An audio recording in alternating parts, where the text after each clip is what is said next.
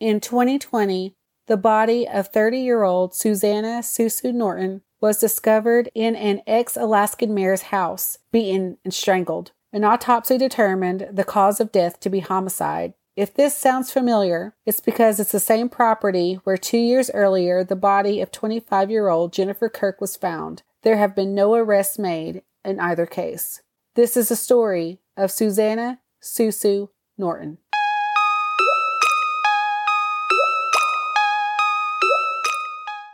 Hey guys, this is Ash. This is Shiashi. This is Maggie, and you're listening to We Are Resilient. Okay, so Maggie, I have been waiting with bated breath for this part 2, and I'm a little nervous about it, to be honest. Well, unfortunately, there's not a good outcome, but I thought we could just give a little recap from the last episode, our part 1. So if you listened into the last episode, you can recall that we told a story about Jennifer Kirk, the 25-year-old mother of 3 who was found dead on the property of former Alaskan Mayor Clements Richards Sr. Jennifer was the girlfriend of the son of the ex-mayor, Anthony Richards, whom had been accused of and convicted of multiple domestic violent acts against Jennifer. However, despite the fact that she was found dead at the foot of the bed from an apparent gunshot wound and had strangulation marks around her neck, her death was ruled a suicide. During the story of Jennifer Kirk, we shared about the concerning history of domestic violence among the Richards family, not only of the clearly documented domestic violence history with Clement Richards Sr. and Anthony Richards, but also another son in this family, Amos Richards. Are the women related? No, they're both Inupiaq, but they're not related to my knowledge. Okay. So just 2 years after Jennifer Kirk's death, Susanna Susu Norton, 30 years old, was found dead in the adjacent house on the former mayor's property. At the time of her death, she was in a romantic relationship with Amos Richards. So this is the same house that Jennifer was found in. And the same family. Like, it's not, Nope. People didn't, find that suspicious? I think that they did, yeah. It sounds like it's one of those situations where this family had a considerable amount of power or influence, for such a small town, and maybe feel like there's not much they can do about it. Or they're afraid to say something. Yeah. On March 9th, 2020, at 8:32 a.m., the police were called to the Richards property where they found Susanna Norton's body lying on the floor with her head covered by a jacket. It was reported that she had been strangled and beaten. It was later determined that Susanna's official cause of death was to be homicide by asphyxiation due to obstruction of airways and compression of neck, and also reported that Susanna had suffered multiple blunt force injuries of head, neck, and extremities. It was clear that she had been beaten, but it was the act of strangulation that killed her. Okay, I'm a little nervous here because you just said it was determined to be a homicide, but this doesn't sound like this is going to end very well. Well, and you said it wasn't going to end very well, so I'm nervous. Okay. And she was found in a residential home that Amos Richards lived in. Okay. So just a little bit about Susanna. Susanna was actually raised by an adoptive mother who is affectionately known as Mama Sue Norton. And she's really sweet. If you look up pictures of her, she looks like just like the sweetest little lady. So she was actually a traditional doctor or healer in the Inupiaq tribe. So she was a well-renowned person in their community. And she has been really involved in Susanna's case and has been an advocate for getting answers for what happened to her. Susanna's family was informed of her death. However, the police never told them of the tragic circumstances that contributed to her death. It wasn't really clear what they told her or what they told the family, but it was reported that the family was never formally informed that she had been strangled. Why would they not inform the family? That doesn't make any sense. Maybe it goes back to influential people controlling the narrative. Oh, okay.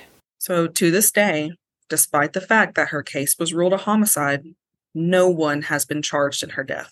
How is that even possible? Even though, like I said, she was found in a residential home, beaten and strangled to death. I don't know how to reconcile what you just said, because obviously somebody is responsible. It's a homicide. So yeah, they did. That has been determined that it was at the hands of someone else, but no one has been charged.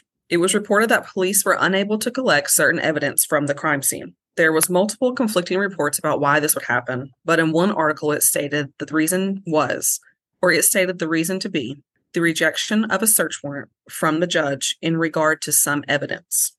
And again, I'm not sure what this is referring to because the timeline and the facts about the investigation is really confusing. So, in what feels like deja vu, it was reported that Susanna Norton and Amos Richards had a tumultuous relationship, which included multiple documented instances of domestic violence. One specific instance that I found was in 2018 when Susanna was 6 months pregnant. Police found her crying with a swollen black eye.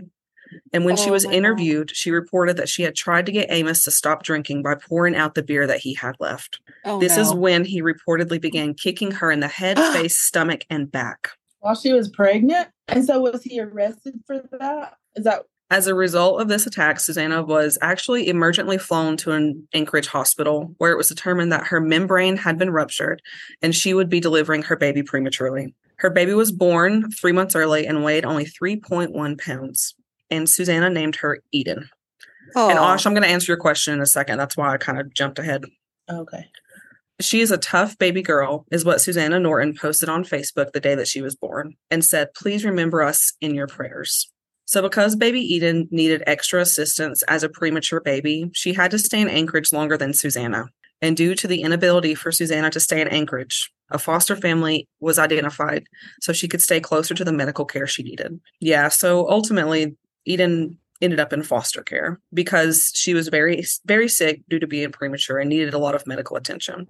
Mama Sue Norton said in an interview that she would often call the foster family and sang to the baby in Inupiaq over FaceTime. So what's really awesome about this situation is that foster family, the wife, has actually been a diehard advocate for bringing justice to Susanna's case. She's even written letters to the police agency in charge of her crime, reporting basically mistreatment in her case. She hasn't gotten any answers, but she has been a very good advocate for Susanna. Is there a way we can do like a petition or something to bring attention to this case? Because this is ridiculous. Sure there is. And I was thinking that too when I was finishing up this story, is this is a story people need to hear about outside of Alaska. Absolutely. Because this is a clear case of corruption. And this is how abusers continue to abuse. You got to shine light on these kind of situations. Because if what they do stays hidden in this tiny little community, where is the accountability? There is none. It's just like Longhorn, Montana. Yeah. Surely there's more we can do because this isn't right. Well, it gets worse. So just keep listening. Oh, great. What year did this happen in? Remind me. 2020 and 2018 is when Jennifer Kirk died. This is 2 years after part 1. So I just spoke about the incident where Amos beat Susanna while she was pregnant. So if you recall, this is almost the same exact scenario that involved his father, Richard Clement Sr., when he kicked his 8-month pregnant wife in the stomach in 1989 while she was pregnant with Anthony Richards. And I thought that was just like it gave me chill bumps a little bit because it's literally like the same exact scenario just repeating itself between father and son. That's pretty much what I would call like a clear example of how the cycle of abuse works. They grew up in it, they see it, and they just perpetuate that cycle. We can kind of hash this out later, but, Osh has mentioned it before, is like the chaos theory is basically like what you grew up in and what you survived in is what you perpetuate. Ultimately, Amos was charged with assault for kicking Susanna in the stomach, to which he pled guilty. However, just like in the case of Anthony Richards, state prosecutors allowed him to avoid a felony of domestic violent conviction and instead allowed him to plead to a lesser crime of a single count of reckless endangerment. Okay, that ain't reckless endangerment. It's attempted murder. Yeah. Maybe not attempted murder, but it's serious. I mean, you got to know there's going to be some kind of repercussion if you kick a pregnant woman in the stomach. I mean, he could have killed her. Yeah. He could have killed the baby. So I couldn't find any clear documentation on if he served time for this crime or exactly what the plea deal was. But if it was anything like the plea deals his brother Anthony got, I can only imagine that there was very minimal punishment for this horrific crime. Well, and didn't you say Anthony's bail was what, like $100? Bail was set at $100. That blows my mind. It's just horrific. So this family history of abuse is more than concerning. And it almost feels as if this house is like a house of horrors, as two women have lost their life in the same home under questionable circumstances. What makes this family and property even more terrifying is the amount of violent incidents that were documented over the years. So according to the Alaskan Daily News, all three sons have been charged with assaulting women at the mayor's property, but dodged serious punishment. The Daily News and ProPublica reviewed 31 criminal court cases involving the three sons, including more than 800 pages of charging documents, testimony, sentencing orders, and protective order requests. In 12 of those cases, one of the sons was charged with committing domestic violence. The victims, 6 different women, included the sons' relatives and current and ex-girlfriends, including Kirk and Norton. The other criminal cases involved driving while intoxicated, indecent exposure, and trespassing. So it sounds like these kids are just shits. Yeah, and they're getting away with everything. You said 31 between them? Yeah. 7 of these domestic violent cases were filed while Clement Sr. held political office from 1999 to 2018. All told, the three sons have been charged with a combined 16 counts of domestic violence, including 5 felonies. Yet none of the charges against them resulted in a felony domestic violence conviction. So a combined 16 counts, and not one of them were a felony domestic violence conviction. In each domestic violence case, a recurring pattern emerged in 7 instances. It all began with a concerned call from either a girlfriend or a vigilant neighbor to the Kotzebue police. Responding officers were confronted with a scene of distress as the victim had visible wounds, bruises, neck markings, or a bloody nose. The narrative unfolded as the girlfriend recounted physical abuse, attributing her violence to one of the mayor's sons, who she claimed had resorted to punching, kicking, or strangling her. So strangulation seems like a common theme here, too. Yeah. The root of these assaults, as explained to the police, often began with the woman's attempt to intervene the son's indulgent drinking, her efforts to leave the house, or her refusal of sexual advances. In 2 instances, the mayor or his wife resisted cooperation with the ongoing investigation. Despite the severity of the allegations, the Kotzebue Police Department consistently opted to arrest the son, categorizing the attacks as low-level misdemeanors rather than felony assaults. The narrative continued as both Amos and Anthony found themselves standing before a local judge or magistrate, often someone who had previously served as a state prosecutor alongside the ex-mayor's wife. The judge or magistrate agreed to set bail for the son, once even acknowledging on the record that the bail was unusually low, and telling the victim that the mayor and his wife would help keep the son out of trouble until the trial. However, the anticipated trials were never materialized. Instead, the cases reached a resolution at a change of plea hearing, where prosecutors dropped any felony charges, and the son made promises to reform instead of prosecuting the Richards brothers for their crimes. So they just got away with everything. Yep. And all they had to do was promise they would do better. And it's just because of who their parents were and who their parents knew. It certainly seems that way. In the case of Susanna Norton, the Kotzebue Police Department suspects foul play and has made the statement that they are, quote, pursuing all investigative leads. However, this statement was made by investigator Maletti, the same detective that closed Jennifer Kirk's case without an arrest. By the time of Susanna's death in 2020, investigator Maletti had become chief of police.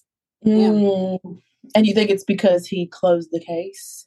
Because I think it is. I have a lot of things running through my mind that I'm just not going to say out loud because I don't want to get sued. Maletti was in charge of the police department when another crime involving a death came to light. Volunteers raised thousands of dollars in reward money, and the story made statewide news for days. After police released a surveillance photo of the suspect, a tipster came forward and identified the killer, who pled guilty to a felony. The victim was a dog, the city's fire department pet husky. While he was chief of police, while these 2 cases were still open and there were questionable circumstances, he issued a statewide, no, I guess he didn't issue the statewide. He issued reward money and asked for tipsters in regards to this case. The case was involving a dog. Yeah, a dog. A dog, but not 2 women. Mm-hmm. Yeah. But it goes back to what we always say. There's been other police departments that do the very similar things where they'll raise awareness for issues that are not as important as someone's life. No, you mean Indigenous women. Because we know all too well about how Indigenous women are represented in the media compared to women who are not Indigenous. And like you said, like I love animals too, but I know that people deserve better treatment than animals. Exactly. And in this case, at least that equal treatment. Right? Like even that would be better than nothing. So I'm going to wrap up. Mama Sue Norton describes Susanna as a kind daughter and remembers her most of all as a helper. She recalled the last moment she could remember with Susanna. She was sitting on the floor while she and the family butchered a caribou together. As of September of 2021, the Kotzebue police had never inquired to interview Mama Sue Norton and had also not reached out to any of Susanna's friends or family or any potential witnesses, including declining to interview any of the Richards family's neighbors. Jesus. Today, there is a new police chief in Kotzebue, Alaska, but Susanna's death remains an open case and now is in the hands of the Alaska State Troopers. The circumstances surrounding the passing of both of these young Inupiaq mothers, Susanna Susu Norton and Jennifer Kirk, raise concerns, to say the least. I'm sorry, but this whole story was just crap. And then you add in the fact that these men had all these charges and were basically just let go and not held accountable for any of the things that they did. It is mind-blowing. It does seem like this community has taken note of what's happened because Clement Richards Sr. did not get reelected in 2018.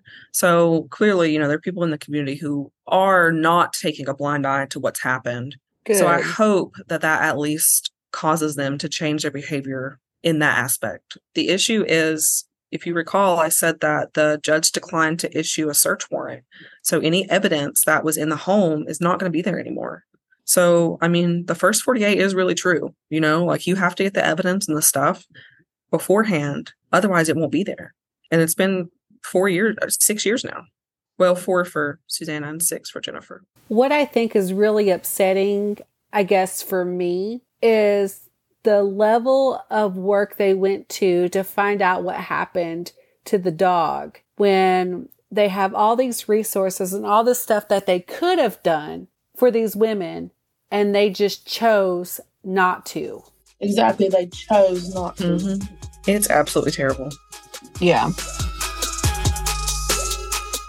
Thank you for listening to We Are Resilient. For links to information found for this episode, you can follow us on Facebook and Instagram at We Are Resilient Podcast. Send us an email at weareresilientpod@gmail.com or visit us at www.war-podcast.com.